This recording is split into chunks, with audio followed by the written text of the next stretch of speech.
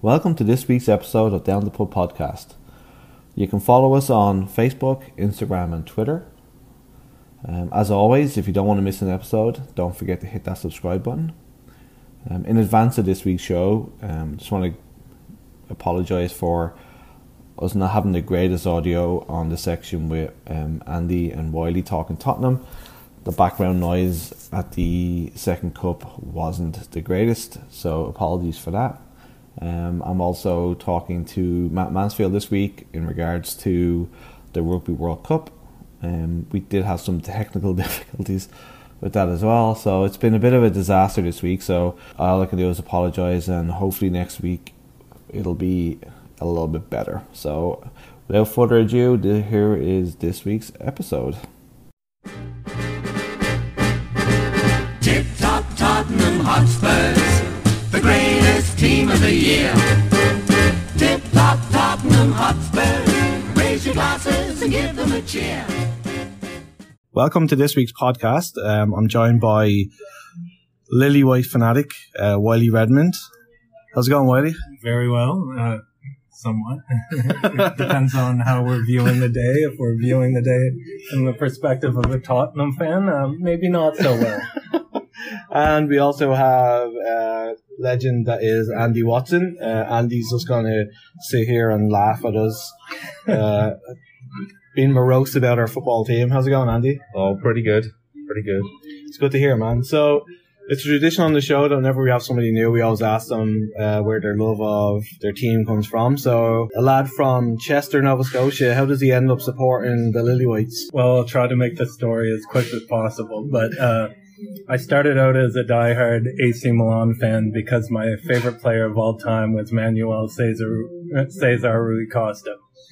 Beautiful El Maestro. Yep, legend. One of the best midfielders you'll ever see grace the field. And the day that he didn't start and Kaká replaced him, I never supported AC Milan again. Oh, wow. So I needed to find a team, and a good friend of mine, Blake Stevens, happened to be a Tottenham fan, and he's like, you should check out this team. And I watched it, and Jermaine Defoe up front with Canute at the time.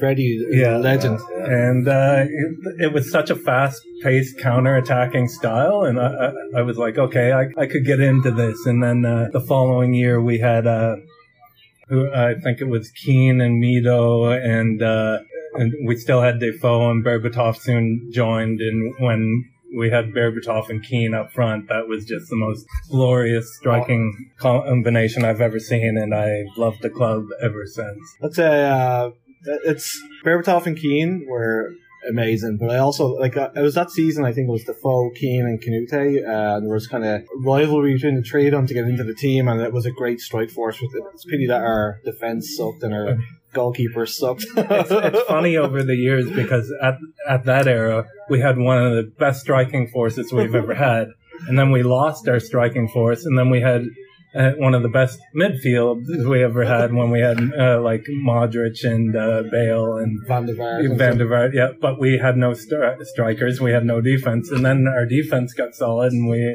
had no one midfield. Yeah. And so begins the life of a Tottenham fan.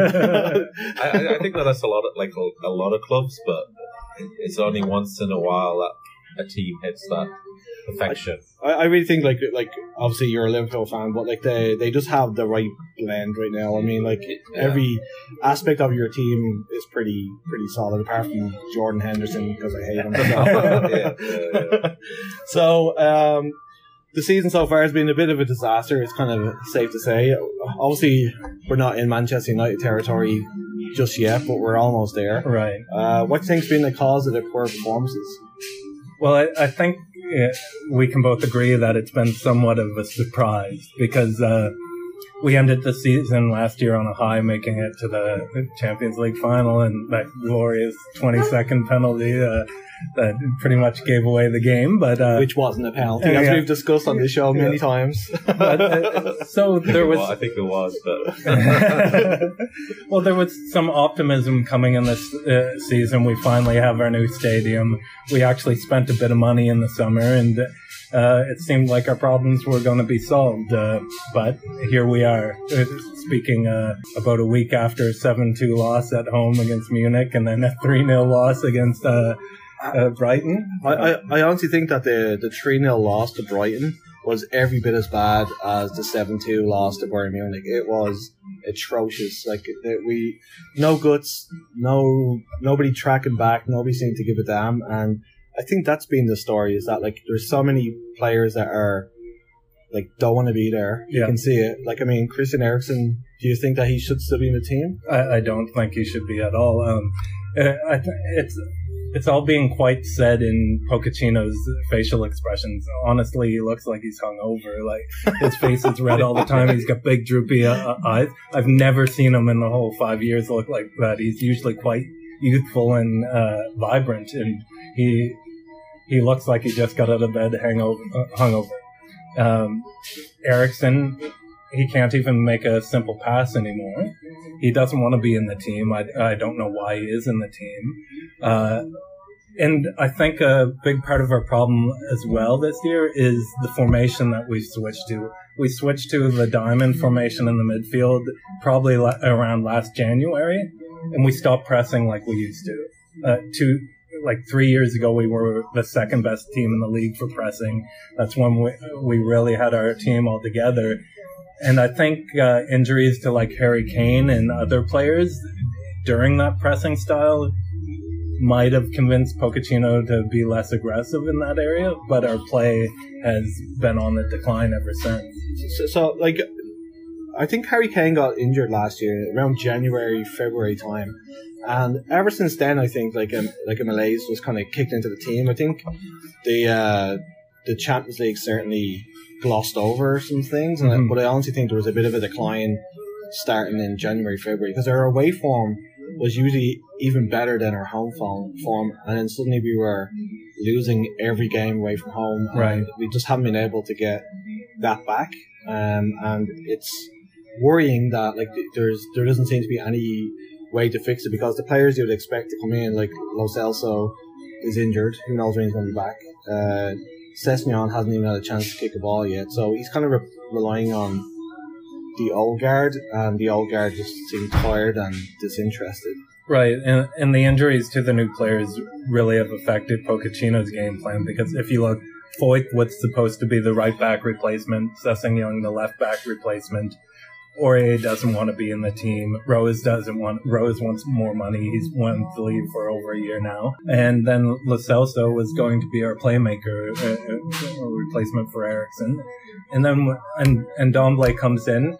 He played 2 matches and gets injured. Now he's back, but you have to work up your fitness once again. So all our new pieces haven't had a chance really to come into the team. And it's definitely like it just feels old, and I think you're definitely right. Like, I mean, we left it till the last minute as usual to try and bring in players. Like you see, like Liverpool had a settled squad. Who did you bring in the summer? Like no one. Yeah, not well. We brought in a couple of youngsters, future, but I think for like Liverpool this season, they kind of made their signings. They've made signings in the previous transfer windows, but like they're still coming good. And like obviously we've got Oxlade-Chamberlain back now, and there's a few in the team. But if I was actually looking at this, and like if you look at when Jurgen Klopp came in charge of Liverpool 4 years ago, it was roughly around the same time Pochettino came into the Spurs team. If you actually look at the two teams back then, in Liverpool's team there's one player that like one or two players, maybe Milner and Henderson,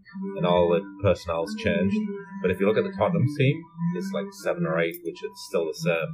And it's just a progression of obviously Jurgen Klopp's taken that team and gone with it, and obviously he's bought the players, he's bought the style. But when Pochettino came in, he's kind of kept it pretty much the same. And I think that's the fault of the chairman though too, because like obviously Vertonghen has been a great player, but you can see like how Bayern Munich ripped him apart. Unfortunately, like he's on his last kind of legs. Alderweireld, kind of like he's a good player, but he's also, you know, like it's a bad sign when somebody's got a £25 million buyout clause and nobody buys them.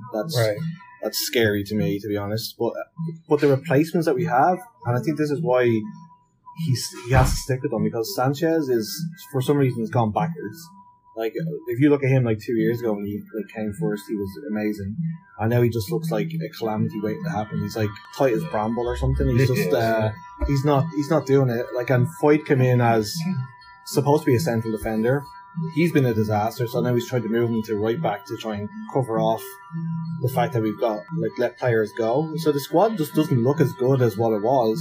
I just find it strange as well that they've let all of these top quality players wind down the contracts. It's like, isn't that what Arsenal do? Like the top players, they let them wind down the contracts and they can leave on for free. The thing is, if they're That's over, a pretty dirty dig at us yeah. as well. But the thing is, like, they're over 30. Like, I get that, and that was always Arsenal's policy: you get a 1 year rolling contract.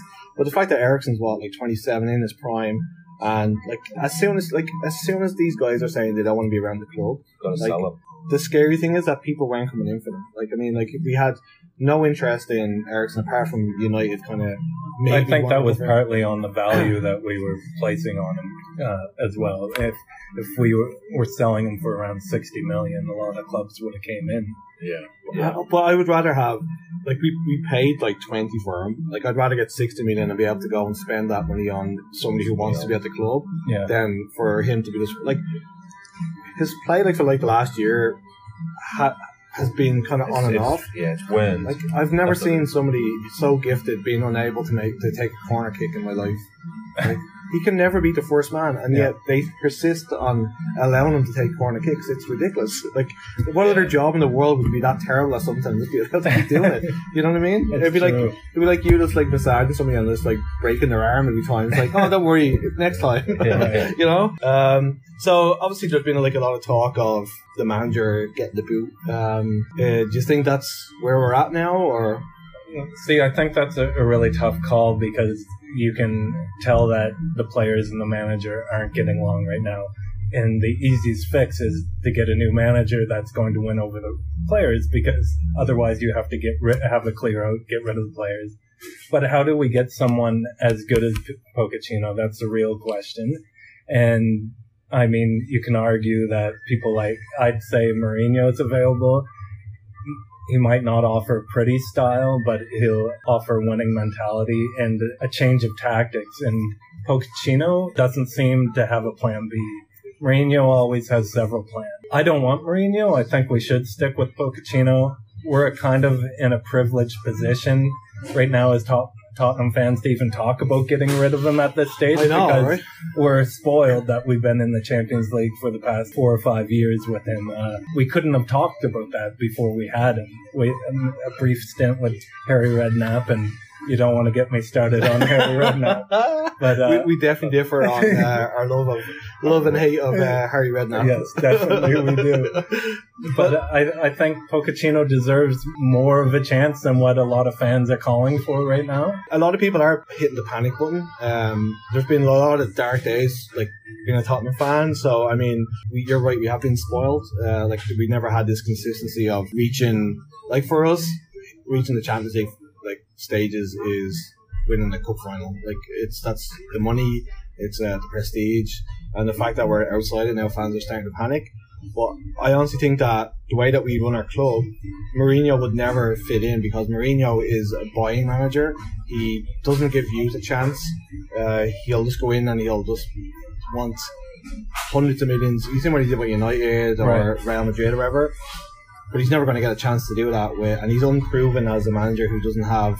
I suppose with Porto, he kind of didn't have the greatest budget, but like with Tottenham, he's not going to have the money that he usually needs to turn a team around. I think there is a bit more money to be spent now that we have the new stadium.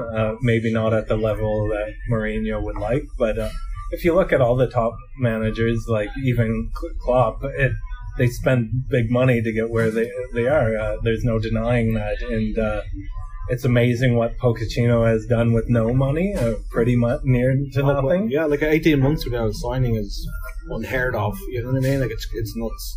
Right, so he should really be praised for what he's been able to achieve. And yeah, we are definitely in a dip of form, and there needs to be a clear out. But I think he deserves a chance to do that. I would give him I would even give him another year. Maybe we won't reach top 4, but he's warranted enough faith, I think, to give a reboot to the squad. What about you, Andy? Do you think it's too early to press the panic button?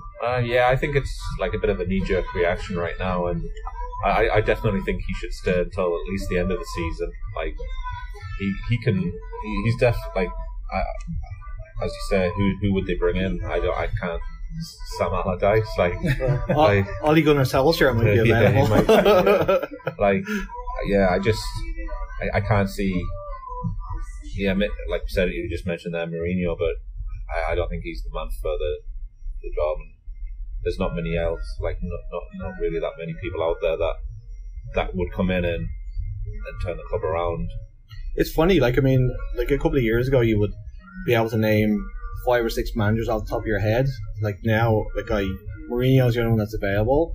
And then maybe Harry could come back out of retirement. Oh, jeez. Don't get him started. But then you got the only other ones that you could think of would be like Eddie Howe or like Sean Dyche, and I just don't. I can't. They're doing such good jobs really at their clubs. I wouldn't want to touch the Tottenham. Like, if I was those guys, I wouldn't want to take the Tottenham thing on. There's such a big rebuild job there to do, I think, and I honestly think that myself that I did tweet Poch out there when I was like after I agreed with you at the time. After seeing like the Bayern Munich disaster, I was just like, I can't take this anymore.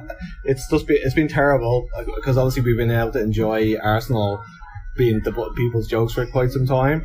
But like looking at it in the light of day, I honestly think he does deserve the opportunity to get rid of the bad stench around the club right now and bring in some more players that he wants. Yeah, and that's the big thing is like he's got to bring in players that he wants to be back, because I feel like he's probably had his list of players, and players he's probably brought in. Yeah, maybe it's close, but it's not the exact. Well, I mean, like we wanted like Bruno Fernandes from Sporting, who would have been an amazing signing. He would have been, yeah. And the same thing again, haggling over money, and it's a problem that we always have. It's just they make a deal, and then Levy will try and drag that little extra bit out of it, and it's killing us, I think. Yeah, and Levy has to understand that the whole landscape of the transfer window has changed. Like the money that people are throwing, like lesser clubs that are throwing around. It's like Aston Villa spent over 100 million. Yeah, Fulham did that last year too, when they went down. And you look at like Leicester. The players they're bringing in, like the Perez guy from Newcastle, we were supposed to be trying to get him. Like Tielemans, we were supposed to be after him. Like the fact that they're picking clubs like Leicester over Tottenham scares me. Yeah, like the wage structure and all that kind of stuff. You have to wonder how serious our interest was, though. I think we had bigger targets, and we might have not have achieved those targets, but I think the reason why they choose a club like Leicester is because Leicester were very firm with their interest the whole window. Yeah, but like Leicester also did get them in very early too, so you're right, they probably were just because Tielemans was on loan last year, so they probably had something in place, but whatever happened to like swooping in and stealing the deal, right. we did that like with Clint Dempsey to you guys. Mind you, if William did on us, so. Yeah. Mind you, if we did end up signing Dybala, we wouldn't have this conversation at all. Who would you rather have, Dybala or is he Perez? Yeah, it's definitely true. Yeah, like that whole transfer saga is like. He was never signed for anybody though. He was just offered to every. Well, but just the way that like his contract and everything is set up, it's nonsense. It reminds me of the Tevez thing when he arrived at West Ham first. Like a third party owned them, and now like there's all this nonsense about image rights. Like, how's that even allowed? It's crazy. So I mean, like, I think. Do you think that we're in danger of losing like Harry Kane? There's been some rumblings now in the last week or two about Rio Ferdinand was on TV saying that he lacks ambition and stuff like that. Do you think we're in danger of losing him? I'm starting to feel like it might be a reality. He doesn't seem to be playing with the same passion that he used to for us either, and that could be because of it having multiple injuries over the past couple of years when he was going into 50-50 challenges hard. He seems to be more laid back and not creating the pressure in the front line like he used to. And he's probably pretty frustrated that he's not getting any service at all. Like, our style of play, we take the ball to the corner and then we pass back to our center backs. Oh my God. No balls go into the box. He gets maybe 2 chances a game now. And as much as he loves Tottenham, he also loves being heralded as one of the best strikers in the world. And he knows that if he goes somewhere else, that he'll get a lot more chances. And he wants to win the Golden Boot every year. He wants to lead England, all those things. So I think it is a reality, a possibility. I'm hoping it isn't. I hope that'll give us another 2 years. And I think you're right though. I feel like he doesn't, like, we rushed him back from a lot of these injuries, especially for the Champions League. Like, he had to come back pretty quickly. So I think he doesn't look fit to me. I think he looks like a little bit. I think though, since the World Cup, like, he's pretty much played consistently. Like obviously he's had his injuries, but he's probably so tired still. Like, he played through the last World Cup and then went right into the season. Obviously he had his injury last season, but then he played right up until the Champions League final in June, and then he had the Cup of Nations. And then he played through that, and then he had like a few weeks off, and then he's back at it again. Like, he's had. And I think that comes down as well to, like, Tottenham's transfer policy too, is that we don't have any, like, backups, because so he has to play. Like Llorente, like, who was kind of a backup, is gone, like, and we didn't replace him. Yeah. Like, we kind of depend on Son, who just looks kind of a little bit tired himself. So I mean, like, there just seems to be like an awful lot of like player burnout too, which is probably causing a lot of the issues. I really hope we don't lose him. Like, I love him, and after seeing like Gareth Bale and Modric leave, I don't think I could handle the heartbreak, to be honest. It's just, you know, like, he is Tottenham right now, and I would just be worried where if Pochettino goes, if he goes to wherever Pochettino goes, right, they'll try and bring Harry Kane with him. Yeah, I really hope that if he does move, like, it's to Real Madrid or somewhere like that, because I mean, that's why I was happy that Gareth Bale went to Real Madrid, because I know he's like a fantastic player, and I didn't want to see him go and rot at Manchester United. Like, at least he's gone on and like done it for a good reason. Like, he's won a bunch of European Cups and he's won World Championships and all that kind of stuff. So I mean, if he was going to go, like, hopefully he doesn't, but like, it would be I hope to somewhere like Real Madrid. I don't think that he would play for another England team. He's been a Tottenham boy, right? He's one of our own, but he has played for a couple of other English teams, like they played for Leicester and Norwich and stuff. On loan. I just that just makes me feel like he probably could go to another. It wouldn't bother him, right? I also feel like he wants to be a club legend. There's that too, like, and that's why he really wants it to work out in this Tottenham project. But I think there is an extent to how long he'll. Because I mean, he's 26 now, I think. So I mean, like, he's like coming into that prime time, and it's like where he needs to make that decision. I feel like if Tottenham were winning trophies consistently, we'd probably keep hold of him. The fact that it's been so long now since we've won anything, like, I mean, he must be like, just like, he's getting kind of frustrated with it all. And I think he said a couple weeks ago that it's on them now, that they're no longer young anymore, that they have to take the responsibility, and it's time to stop losing games in the last minute and so on. And since he said that, we lost 7-2 to Munich and 3-0 to... and we were knocked out of the cup by Colchester. Oh my God. Like, I after that one, I was just like, it can't get any worse, can it? And then we actually fielded a strong team in that match. Like, it was like the worst ever. And then we scraped by against Southampton, which like patched over like how bad we were playing. Like, I mean, like, I think we played better when Aurier got like sent off. I think that was a blessing in disguise. I've got a question, because I don't watch that many. Well, I've kind of see the results, but what's happened with like Dele Alli? I know he was injured, but he seems to have fallen way off. It's another one of those things he where didn't get called into the England team, and so now, like, this week, like, he's announced that like he's stopped all his outside media stuff, and he's hired a nutritionist to try and get his form back, because there's rumblings about him being booted out of Tottenham too. So, like, his performances have dropped off. I think it would be idiotic, though. He's still very young, and we know he's got bags of talent. It's bringing that motivation back. And yeah, maybe he got distracted by. Everyone says that he plays too much Fortnite, and that's like, oh, come on, they're gonna do stuff on their leisure time, right? I'd rather him do that than be like pissed out of his face. Yeah, somewhere, you know, so. exactly. So I think that's a lot of BS.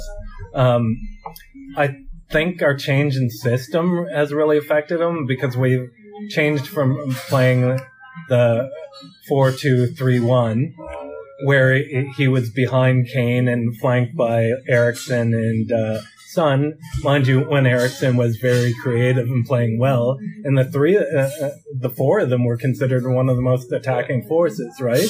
Yeah. And he was always making those late runs in where the two center backs were guarding Kane, so he had all kinds of space. Now we switch to a diamond in the midfield, and we play Son or Moira up with Kane. And now there isn't that space for him to run into, and he's often moved out on the wing because Eriksen was playing in the hole, or Lamella often gets that role in the hole this year. Which is weird seeing Lamella play that position. Like, he did okay in pre-season in it, but I mean, like, when you've got Dele Alli and Christian Eriksen, why on earth would you put Eric Bleed and Lamella in there? Like, I mean, it's... I think Lamella tries things which no one else is trying now, and that's why he's getting the spot. I think Lamella could actually add a lot to the team, but I think Dele Alli's proper role is in the hole behind the striker. He's a deep line, like, he should be the new Lampard, the new Gerrard, making deep runs. He was the big prospect in the England setup and everything. And he was scoring, he was producing the goods too. Like, I mean, like, he was quickest to 50 goals and all that kind of stuff. But you're right, he's definitely been played out of position, and he's another one that just looks burnt out. Like, I mean, because we don't have as strong a squad as with you guys, like, we can't just like let him, like, drop him for a week or two. We needed to play him week in, week out, and like, he's only 23 right now. I mean, he's playing so much football for somebody who's only 23. It's crazy, and I just don't think that there's the talent in the rest of the squad to like be able to drop these guys. Like, I mean, like, Wanyama, God bless him, like, he was brought on when we need to. Do you remember, like, last year when he was brought on to like help us win games, which was insane. It's like, it's not his position. So I mean, we have to keep them on, and when they're having a bad game as well, they have to keep playing, and they're not being taken off. And I think that's really affecting us. So I don't think it comes down to his attitude at all, though, which some people are obviously talking about, because, like you said, his willingness to cut out all media and to hire a nutritionist to try to get his form back. But also, if you saw him on the bench in the Brighton match, he was pissed. He was not happy at all to be sitting on the bench. He wanted to be on the field. He couldn't stand to see the team playing the way it was. Like, I have very seldom seen a player so unhappy to be on the bench. And I think that says a lot about his attitude. Like, he wants to be in there. He wants to be making a difference. I think, like, I must say though, like, just a kind of little side note, Gareth Southgate, I always thought he was kind of an okayish manager. I must say I have a lot of respect for him to be able, like, it's something that other English managers have not been able to do, to drop big names like that. And the fact that he went and dropped Dele Alli, like, I think it's a really good sign. And I think that's actually something that Dele Alli might need. Like, it's a kick in the ass he needs to kind of get himself back in the game and get his head together. I honestly think that's, you know, England are qualified anyway, so which it would be nice if he kind of dropped Kane as, like, just let Kane sit in the bench and give him a break kind of thing. Yeah. So I guess I guess at the end of the season, where would you be happy if do you think getting into the Europa League you'd be happy with, or like not getting relegated? I mean, honestly, I'm not going to be happy if we don't make top four. And top four is still very doable. The team's going to have to fight for it. But we're like 2 points off top four. I don't know the exact numbers right now. It's like 3 or 4, so it's not the end of the world. Yeah, we're a game or two off. Like, we've done it before. We can do it again. But I think except for Liverpool, like, it's been pretty close. Yeah, like everybody's kind of dropped. Like Chelsea obviously aren't the force they were, although they are starting to come back a little bit. They're starting to gel a little bit. Arsenal, but if you look at the table right now, Crystal Palace aren't going to stay in the top 4. chances are Leicester won't either. They're playing really well right now, but they don't have the depth to carry it all season. A few injuries, and then... Well, if Colleen Rooney, maybe beats the shit out of Jamie Vardy after what's been going on, that might change their season a little bit. I do remember saying a few years ago, there's no way Leicester are going to maintain that, and then they won the Premier League. Right, so. Yeah. God, yeah, but as Tottenham fans, obviously, you know all about that, right? So... Well, lads, it's been great talking to you. I really appreciate it. Hope you enjoyed hanging out.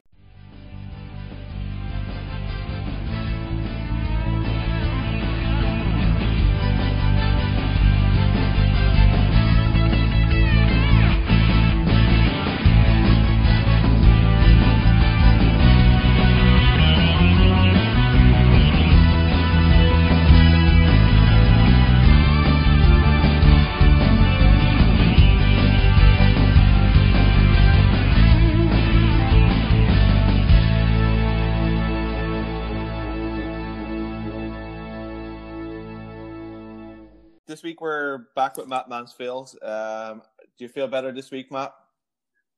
Not exactly. Oh, so what was it? Scurvy or something that you had? Oh, you're talking about how I feel personally. I thought you meant with the rugby. No.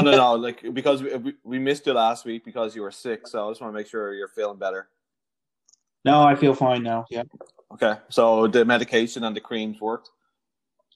Yeah, the cream especially. So we're coming into the last round of the group stages. So things are kind of hotting up here. But before we kind of delve into that, obviously Canada have had a couple of games. The one against South Africa kind of stands out in the mind. How did you think they did? Well, the result wasn't exactly what we're looking for there, but it was kind of a tale of two halves. The first half they got absolutely demolished. They came out in the second half. It was a much closer game. If you look just at the second half, the score was 19-7 against the Springboks, so I'll take that.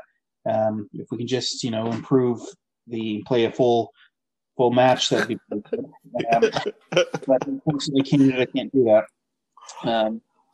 And there was that a little bit of a mess there with the red card from Josh Larson. He got sent off. So, considering we were down a player and still managed to keep the score that close, maybe South Africa was taking it easy on us. I'm not entirely sure, but I don't think that's in their makeup though to kind of take it easy on anybody. So I honestly think it was just that Canada really came out with a bit more belief, which was it seems to be kind of missing a little bit.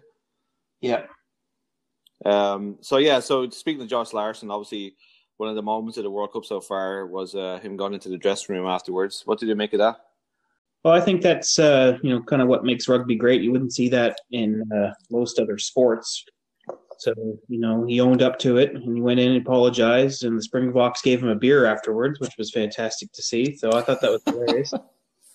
So you don't think there was a sign of weakness then? No, why would it be?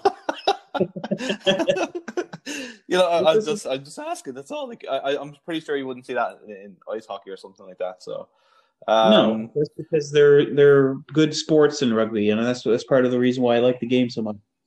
It is great to see. You wouldn't see that in football either. Like they'd probably beat the shit out of them if you went into the dressing room in football. So.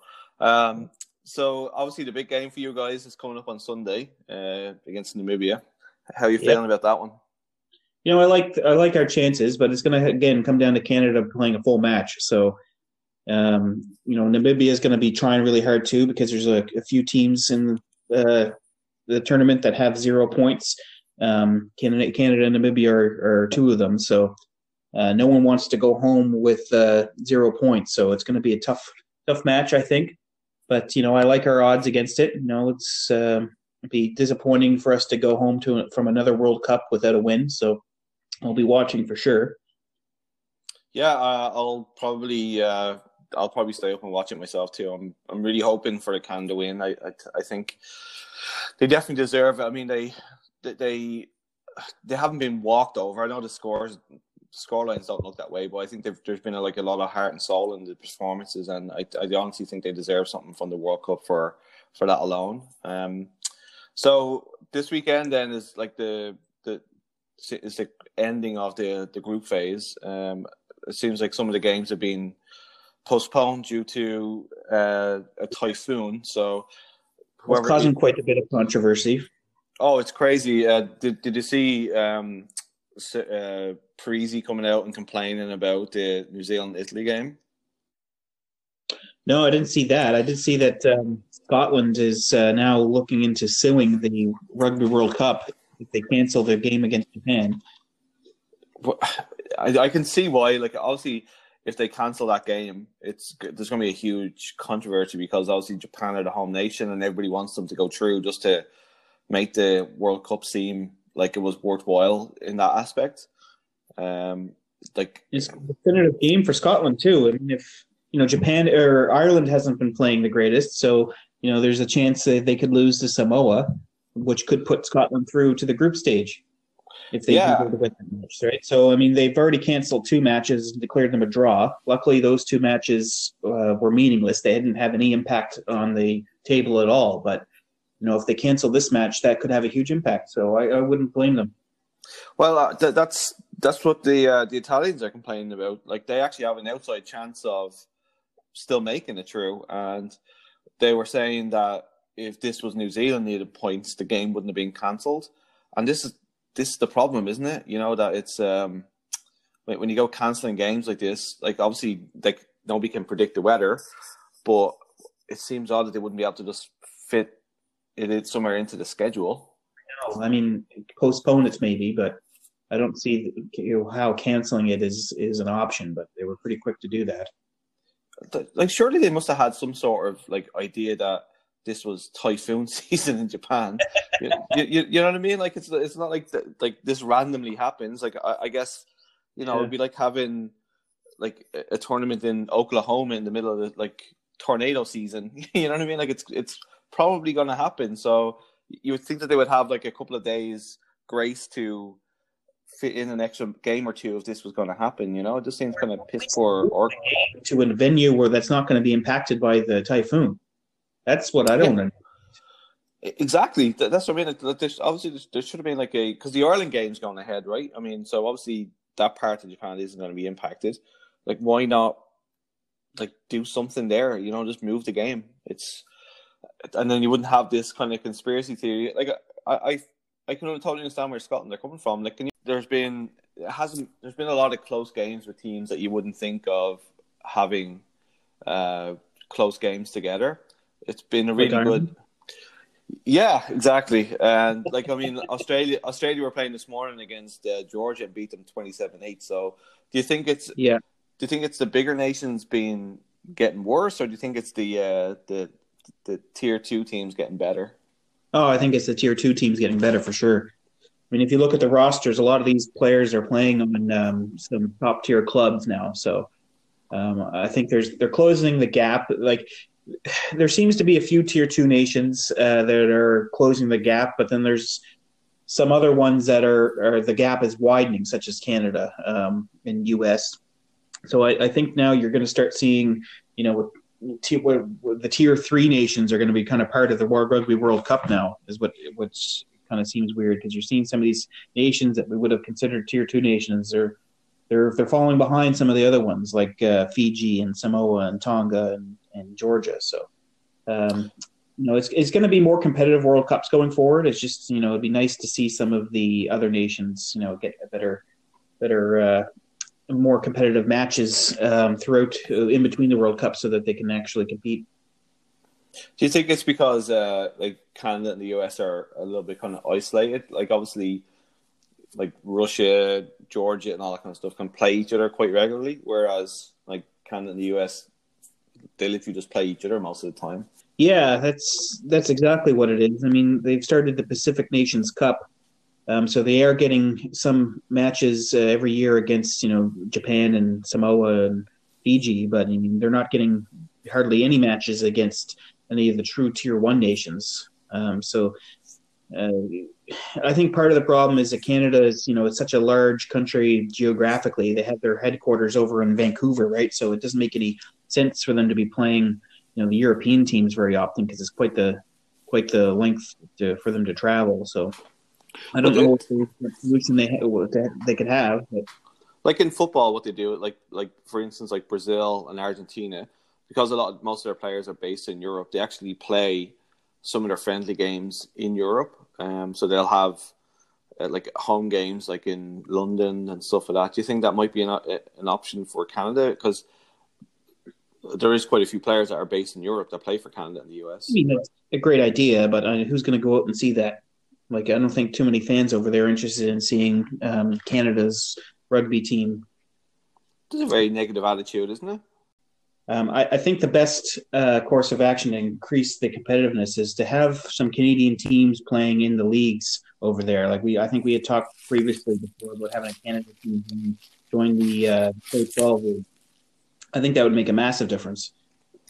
Yeah, I also think it's something that they need to do. Like it's because, as you said, they're just going to keep on falling behind.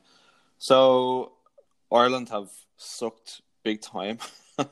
What do you think has been the cause of us being so bad? There's so much hype about us beforehand, and it's just been a disaster.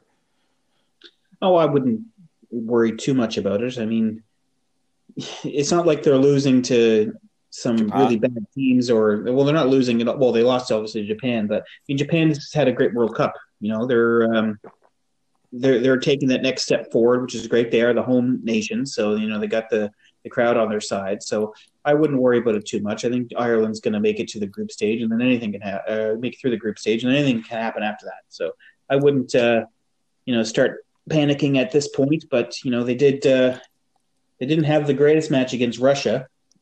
You must have been worried there for a bit. Oh my God, it was awful. Like it's just, I almost felt like panic started to set in. Like we had a great game against Scotland. We were terrible against Japan. And like we knew we had to get a result against Russia, and I just felt that we just tried too hard, and it wasn't great watching, to be honest. Like I mean, there was a good phase in the second half there where we didn't score any points for a good 10-15 minutes.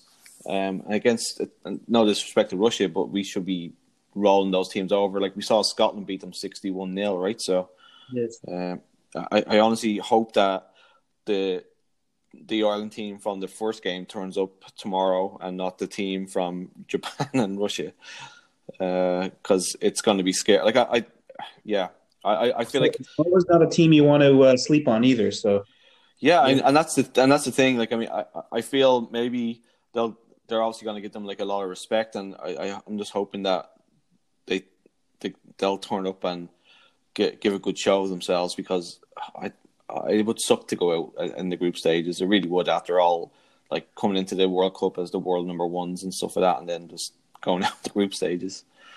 Oh, that'd be a shocker, an absolute shocker. Yeah, so I'm going to be having a few points tomorrow, one way or another. It's either going to be drowning my sorrows or out of sheer relief. So let's see how it goes this weekend. Hopefully, the Japan-Scotland game goes ahead, and we'll catch up next week, and we can have some predictions for the quarters and the semis. Thank you for listening to this week's episode of Down the Pub.